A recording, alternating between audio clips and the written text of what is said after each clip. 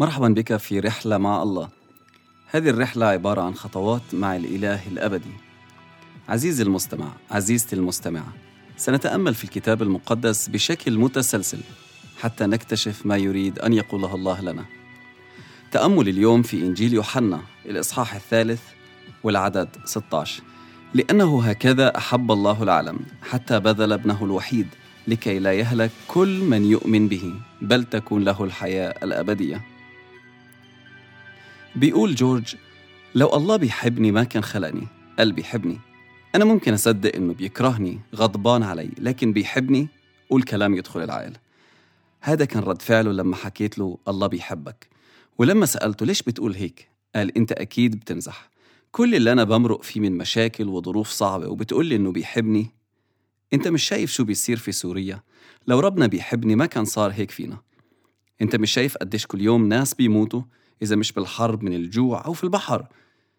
أنت عارف أنا تعبت من الحياة. واحد من أصحابي اسمه خالد قال لي: أنت عارف أنا كنت بقول لربنا ليش خلقتني؟ يا ريتك ما خلقتني، إحنا خسرانينها بالدنيا وبالآخرة.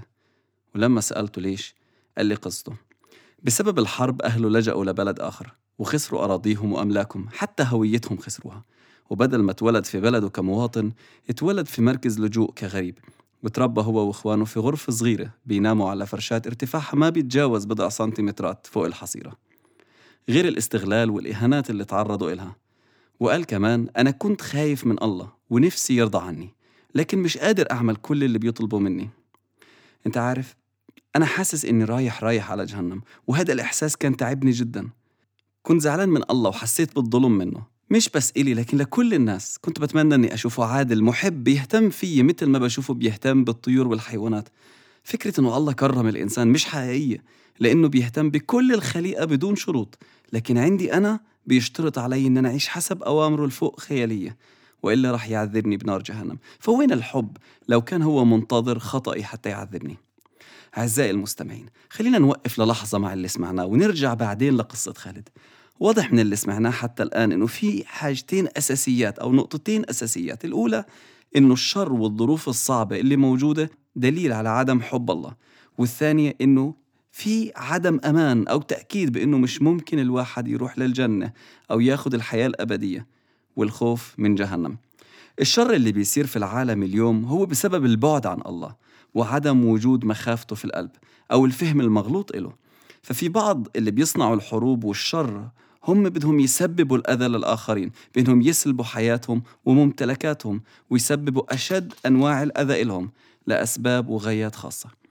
لكن في ناس تانيين بيعملوا هذا لأنهم بيعتقدوا أنه بهذه الطريقة بيرضوا الله وبيقدموا خدمة إله من خلال قتل الناس وأخذ الممتلكات واستخدامها بالطريقة اللي بيعتقدوا أنها كمان بتفرح الله.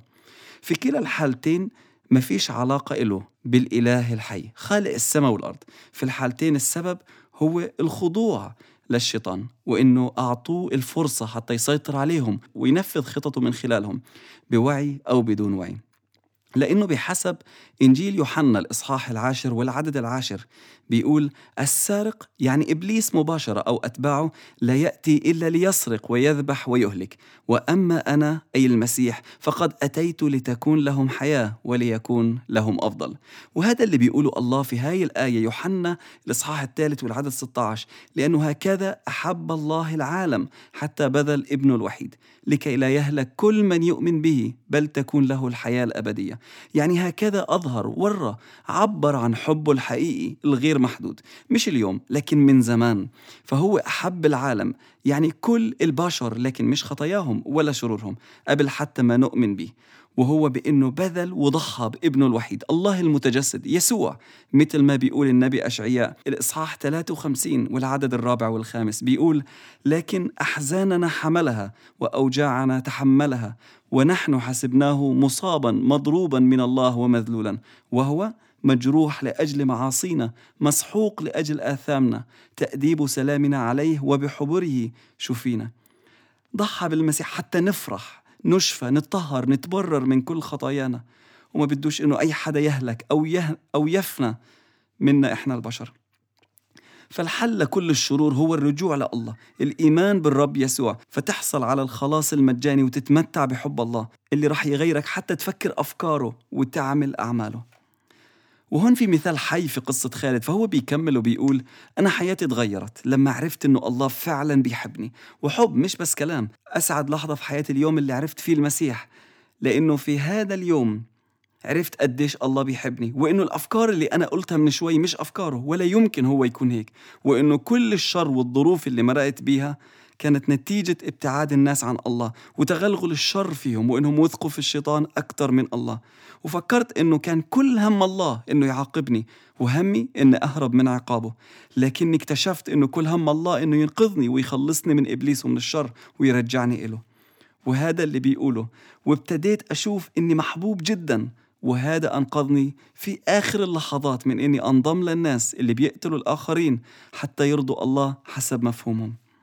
أعزائي، لو الله ما أرسلش من الكتاب المقدس إلا هذه الآية لكانت كفاية حتى تكشف لنا عن قلب الله المحب للبشر.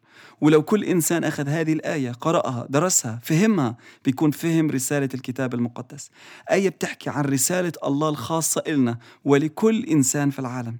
أنا نفسي إنه كل الناس يسمعوا هذه الآية، يعرفوا شو بيقول الله الحقيقي المليان بالحب فوق الطبيعي، يشوفوا شو اللي أنا بؤمن بيه واللي بيشغل تفكيري، اللي بهرني وبيبهرني باستمرار، إنه الله بيحب كل إنسان، وإنه ما فيش أي حل عند البشرية للتغيير والسعادة إلا من خلال الإيمان بالمسيح والرجوع إله. مثل ما صار في حياتي وحياة خالد، اللي كان لولا المسيح ممكن يكون أحد هؤلاء اللي بيأذوا الناس. في مليارات من الناس اللي مش بيقروا الكتاب المقدس، في ناس برضو في شغلك، في عائلتك، أصحابك اللي لسه ما سمعوش هذه الآية. انت عارف، أنا مش بعمل هذا البرنامج للتسلية أو تضييع الوقت، لكن حتى إنه هذه الرسالة تتسمع وتتفهم والناس تتغير وتتمتع بحب وخلاص الله. وإنت بتقدر تساعد وتنشر هذا البرنامج، تقدر تبعت وتنشره على الفيسبوك، تقدر تنسخه على CD وتعطيه هدية للناس، تقدر تقوله بطريقتك وبكلامك، لكن المهم إنه تتنشر رسالة الحب الإلهية. خلينا نبعت هذه الرسالة للناس حتى حياتهم كمان تتغير. والموضوع ما يوقف عند خالد وعندي وعندك، حتى نساعد الناس يعرفوا الله ويرجعوا إله. خلينا ما ننسى أهمية إنه الناس تسمع أهم رسالة عند الله للبشرية، وهذا دورك ودوري. وبرضه ما تنساش إنك أنت غالي على قلب الله، وإنك محبوب جدا جدا.